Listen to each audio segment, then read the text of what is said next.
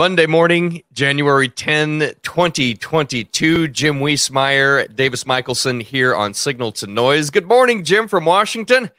Good How was the morning. weekend, buddy? How was the weekend? It's cold, but no snow. So it looks like Congress is going to have to work again. Oh, boy. Okay. All right. You had quite the snow events last week. Made the news and everything.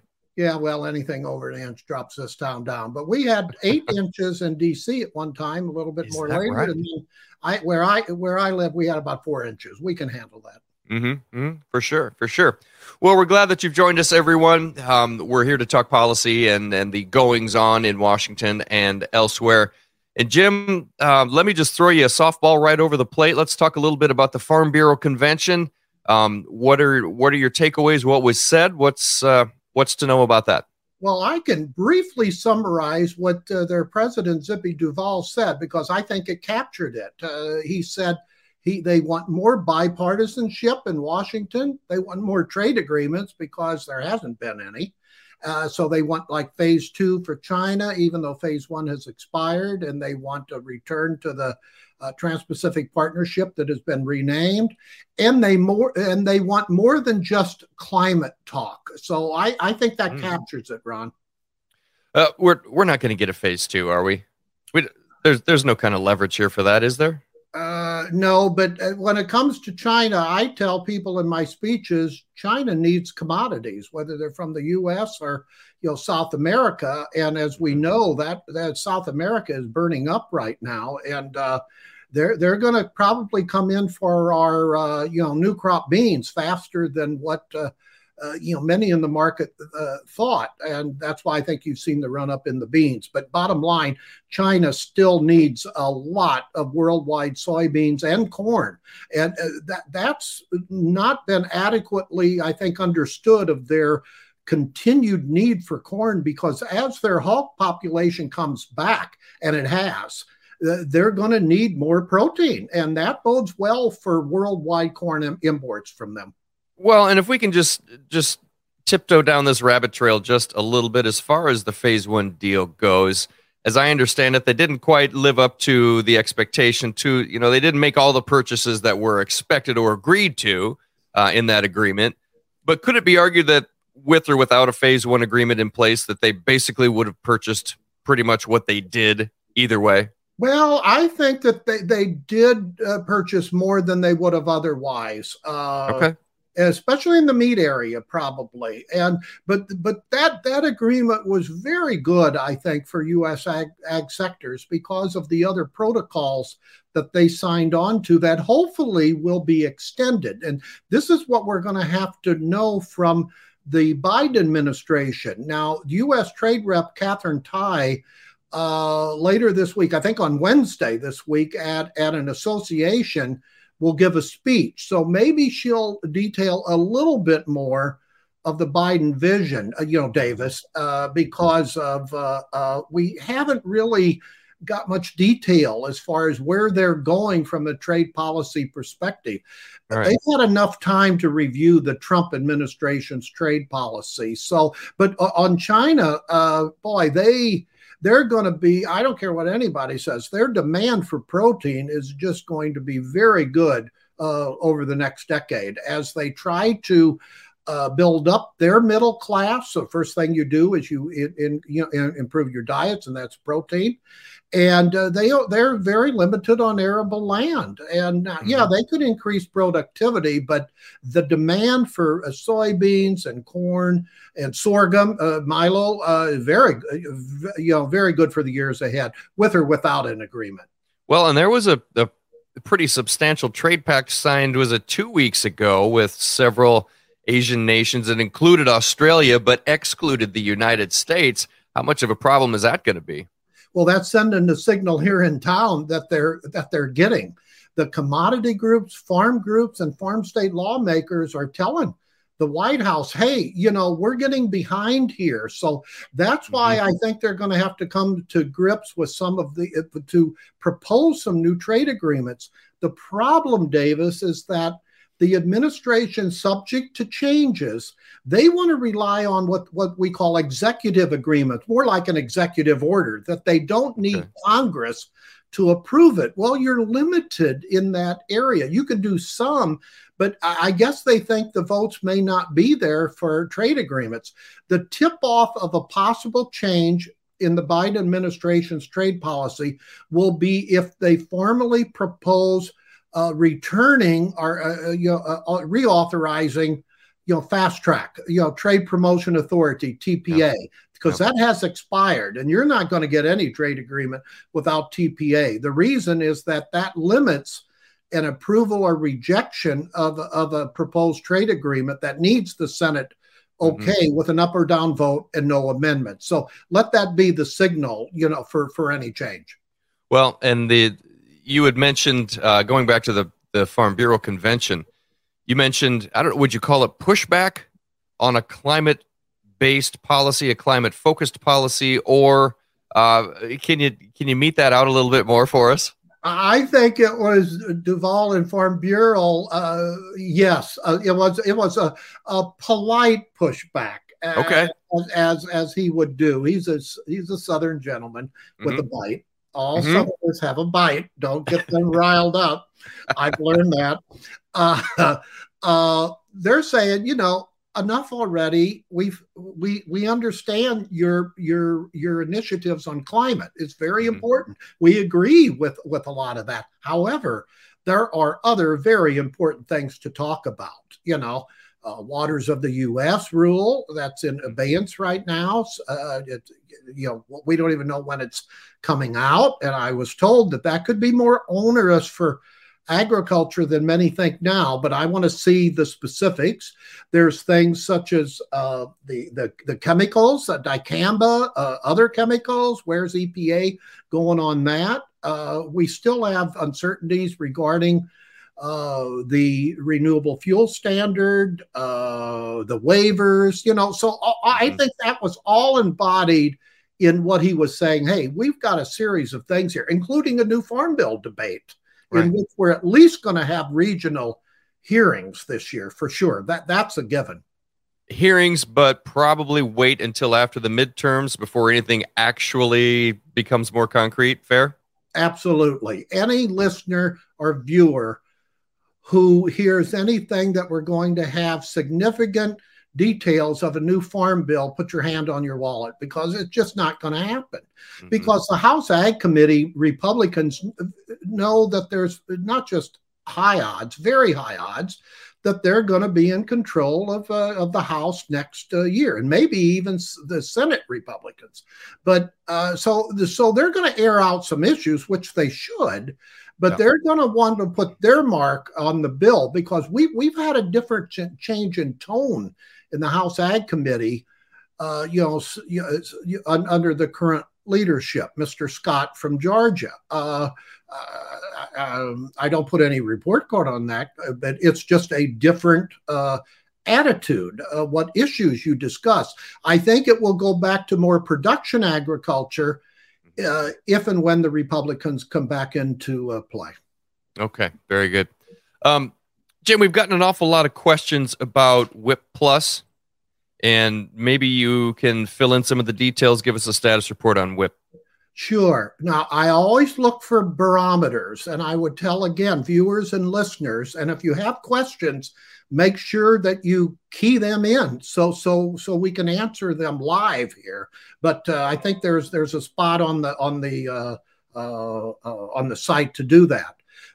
But the barometer I'm looking for is, when does USDA send proposed regulatory changes for WIP Plus for eligible 2020 and 2021 crops, livestock, and dairy? Now, it's not over at the OMB yet. I think they do need to go to OMB. But remember when on AgriTalk, Secretary of Agriculture Vilsack told us he thought maybe the regs could come out yet in December. Maybe we were at fault by not asking him what year. Okay. But it took so many months to get all of the kinks worked out and finally get WIP Plus 8 out for 2018 and 2019 crops. And why change the program other than to meet statutory required changes? And USDA has had that bill authorizing it for 2020 and 2021 for 4 months now. Now, come on, we're still dragging their feet. So I know they're looking at ways to streamline, WIP Plus, get payments out faster. That's an understatement. Maybe merge WIP Plus with the quality loss adjustment. That would be a good idea. Right. And hopefully they're going to address some of the problems, such as making sure producers with revenue insurance are not treated punitively like they were.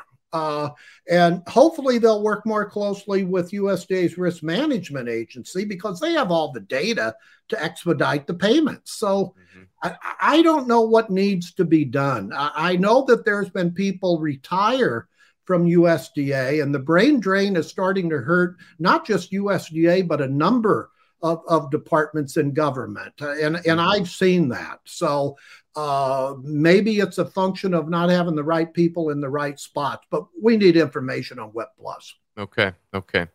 In 2021, we saw cattle producers of all stripes kind of coming together on one accord, a singular focus or at least agreement among different sorts of cattle producers about what needs to happen in the cattle market. Now we see some talk coming out of Washington. To me, I don't know if it feels like window dressing or not. What do you make of the conversation on the meat markets? Well, we've got politics involved and we have economics involved. Hopefully, the economics will prevail, but too often that's not the case when politics enters into it. And I think I know.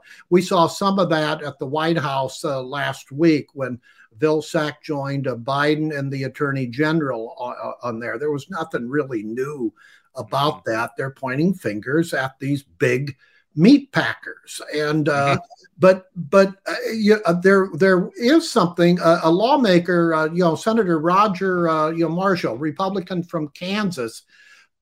He's offering beef labeling legislation. And so he's eyeing a rewrite of the product of the USA label. There's 3 different stages of his labeling. I don't want to get into the details of that, sure. But I will say any revisions to the product of USA label would be what kind of restrictions are imposed, and because it could impact imports of cattle from Canada or hogs, and many of which are imported into this country. So at a young age, and then fed in U.S. feedlots and processed at U.S. meat facilities. But so that's something to watch this week. I think that he'll be commenting on that bill, Davis. But as far as the other aspects of the pointing the fingers, we never see pointing of fingers when prices at the supermarket for meat are relatively low. It's always when they're high. So right. I know that there should be some expansion in livestock, processing. That's always good. But the problem is when you do it too fast, are any new entrants going to be able to withstand a market downturn or their share of the profits? And that's what usually happens when government gets involved. They help out in the short term, but then the long term, there's pain because the new entrants don't have the cash flow to survive a market downturn. So that's, I think, what we're into right now. Okay, interesting. I've got a note here from producer Joe Stackler. We have a question in the comments section. Jim, can you see it? I can't see the question. I have to go look at it. Let's see. Yeah. Comments. I'm hearing more and more coming out of China investing in hydrogen-powered vehicles. Any rumblings in D.C. about hydrogen? Hydrogen was the future when I was in high school, he says. And I graduated in 2001. You're a young whippersnapper. Wow. Right? Yeah. It seems like we are looking at nothing but electric now. Yes.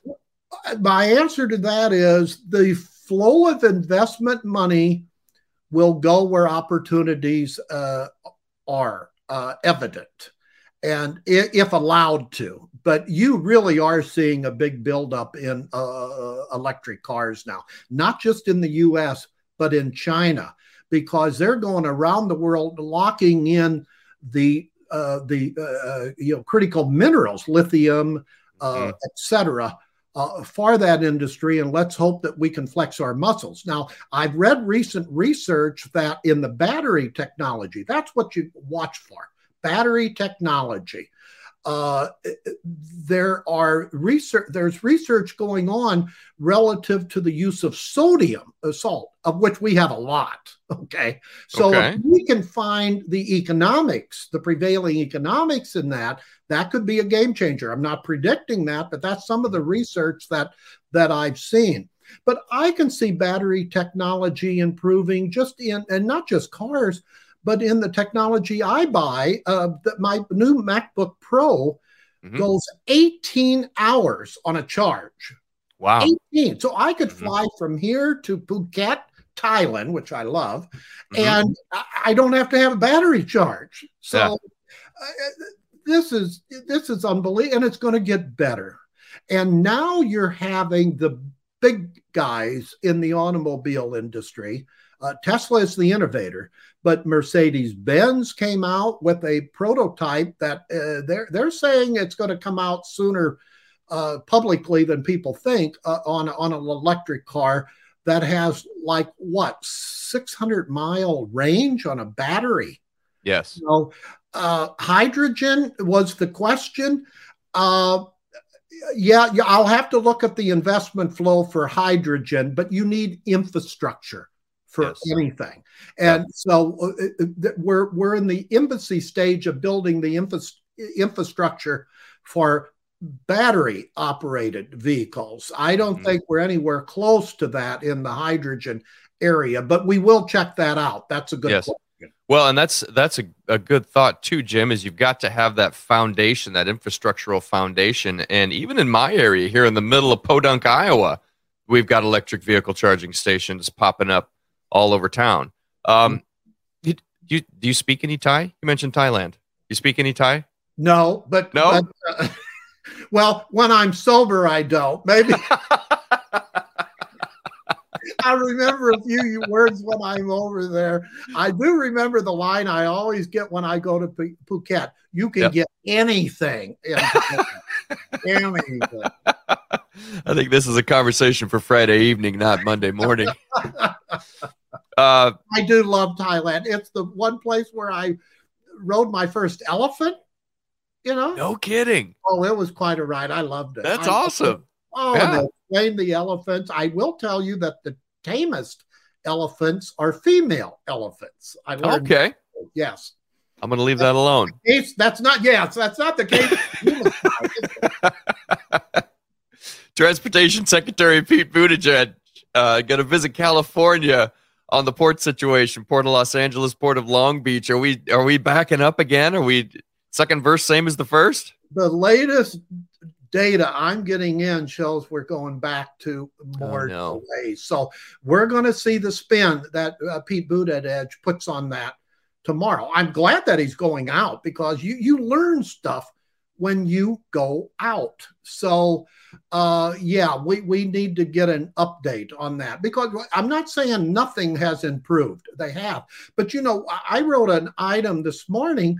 The New York ports, of all things, are having a backup. Now, that was due, not totally, but due to weather, related events. So sure. I think we're seeing an expansion of some of the problems. Bottom line, what's the upshot here? This logistics problem, supply chain, is going to last through most, if not all, of this year. I hope I'm wrong. Okay. We've talked a little bit about China in the news. It's been Russia. It seems like the one that really caught my attention and had me thinking over the weekend. And you can steer me back to reality if I'm way off base here, but the Kazakhstan situation, unrest to the degree that reports had surfaced that Russia was sending reinforcements, was sending troops over there to try and maintain the peace. Now, Jim, this is at a time when we're seeing Russia ask for NATO to halt its continued expansion eastward. Is Russia sending troops to Kazakhstan to demonstrate its ability to maintain the peace in the face of NATO, saying, "Hey, look, we don't need NATO. Look, we can fix this Kazakhstan thing. Everything's going to be fine." Are they related, or am I way off base? Well, that could well be part of it. I think that's salient analysis, Davis. But you know what Putin, not a farmer. Once you're a KGBer, you're always a KGBer. But he takes opportunities of crisis situations to try to go back as much as he can to the former Soviet Union. And that's clearly what he's doing. There's a picture, I guess I should have had it, with a shotgun on the cover of The Economist magazine. This is how Putin negotiates, with a gun in his hand, of unrealistic expectations. Does he just want an excuse to further go into Ukraine? And as far as Kazakhstan, he just took it as an opportunity to flex his muscles. Now, the latest this morning on the Ukraine, situation is a Soviet, Russia's foreign minister, quote, completely ruled out the possibility that Russia would make concessions in talks with the West over Ukraine. Well, they're going to talk today from the military perspective, and then later on this week with NATO, Ukraine, etc. So the Secretary General of NATO on Sunday said the alliance was prepared for, quote again, a new armed conflict in Europe should talks fail. And Antony Blinken, who's our Secretary of State, was very revealing. You usually don't, as a Secretary of State, forecast specific sanctions that's going to happen. But he did that on the Sunday network news shows. So, and he also said he didn't expect any breakthrough. So this thing is not getting less on the radar screen. It's flashing red lights, literally. I happened to be in Berlin in 1990, when the wall was coming down. Yes, there have been talks of concerns about segmenting that portion of the world as it was back after World War II. Is this a legitimate concern? Well, if it is, you're going to see people rile up from the right way. You don't that you talk about more than that's be a wall back. It's just not the freedom's an interesting thing. To get it is hard. To keep it's even harder, apparently. Yeah. But you don't want to lose it nonetheless. Yep. All right, moving on. USDA reports coming out this week. That's exciting. Oh my goodness, yeah. And it's always, I know Brian Grady at Pro Farmer says you watch the grain stocks report because they have an ability to always surprise. Frankly, that's one of USDA's weakest surveys, both really off-farm stocks. But we also have a look on the U.S. winter wheat. We're going to see whether or not we're going to get a surprise to the downside on the acreage seedings for winter wheat. That's what the market's telling me over the weekend that they're watching out for. And from a supply and internationally, I think Brazil comments on their soybean production the day before, Tuesday. So we're going to see some of these private estimates are really dropping Brazil's soybean crop and Argentina's corn crop. Argentina is really flaring up on the temperature side. So USDA usually takes a conservative approach in reducing both Brazil and Argentina crops when they're going down, but they are going down. So those are the things to watch out for. And look at that carryover for corn. How will it go? Will it be closer to 1.3 billion bushels or under because of our ferocious demand for corn? So you got to look at the ending stocks forecast as well, because that's what the market will. Yep. All right, turn your gaze toward the horizon of this week. What are you going to be watching? What should we be watching out for as the week goes on?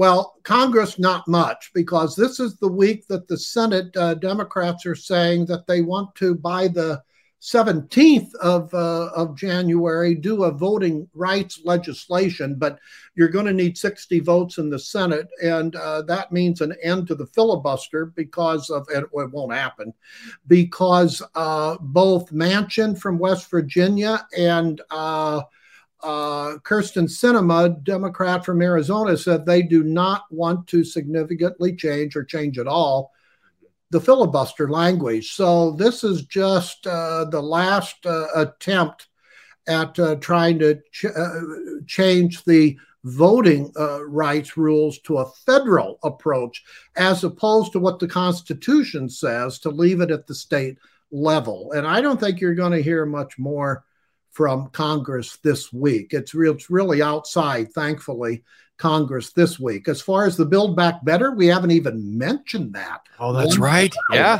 That's news. How have we not talked about this? Yes, go. Well, the Washington Post over the weekend had a story that said basically it's on ice and it's going to get into a tundra pretty soon. The reports is that Senator Manchin has withdrawn his previous $1.8 trillion counteroffer to the White House. So it looks like this is failing fast, Davis. Is this is this Manchin finally, is this because of Manchin's efforts here? He may have slowed it down and made some people think a little bit. Is he getting the nod, the disparaging looks from supporters of it? Is he the guy that made this happen? He's the guy that made this happen. And the data is going his way. What with inflation, the Federal Reserve is now there's the debate in how soon do they start the interest rate increases and how often. But this is all cautionary flags that Manchin set up in his initial, many months ago, comments that he thought that Congress was going too far too fast. And I think he's been proven right. Fed's feeling a little hawkish these days from where I'm sitting. Is that how you're gauging them right now as well? Yes, the talk. But, some Fed watchers, including the guy we totally respect, Dr. Vince Malanga of LaSalle Economics, I think his latest is that he only sees them increasing rates one time. But boy, there's other people in the it takes many different viewpoints for traders, and we have it. I want to go back to what I wrote this morning. I think it was Goldman Sachs that they have a more than one. I think that they have up to 4 interest rate changes, probably 25 basis. Yeah, that's a lot. That's wow. So there's a dichotomy there because, and I understand it, the Federal Reserve Chairman Jerome J. Powell has been reticent. I think he got too close to the administration and his former boss, Janet Yellen, who's Treasury Secretary, of denying that inflation was not transitory. Now, they've made it clear now they made a mistake. But now, if this thing still gets away and inflation keeps at lofty levels longer than what they currently think, then he's going to have to get pretty aggressive. The problem, the conundrum, we would say, is maybe the Fed's in a box here, because if the Omicron variant continues to slow down the U.S. economy, I mean, it's rampant throughout the U.S., will we have stagflation? In other words, the U.S. economy going down on a GDP basis levels, not a recession, while at the same time you're having to deal with inflation by raising interest rates. That's the definition of stagflation, and that's still up in the air. We don't know. Right. And former Treasury Secretary Lawrence Summers over the weekend said that even after the Fed's hawkish pivot, he called it, and after the sell-off in treasuries, he said policymakers and investors are still underestimating what will be required to bring down inflation. So those are signals here, clear signals. Right. That if they are correct, we're in to some pain later on this year. And that's the Fed dilemma that they're into.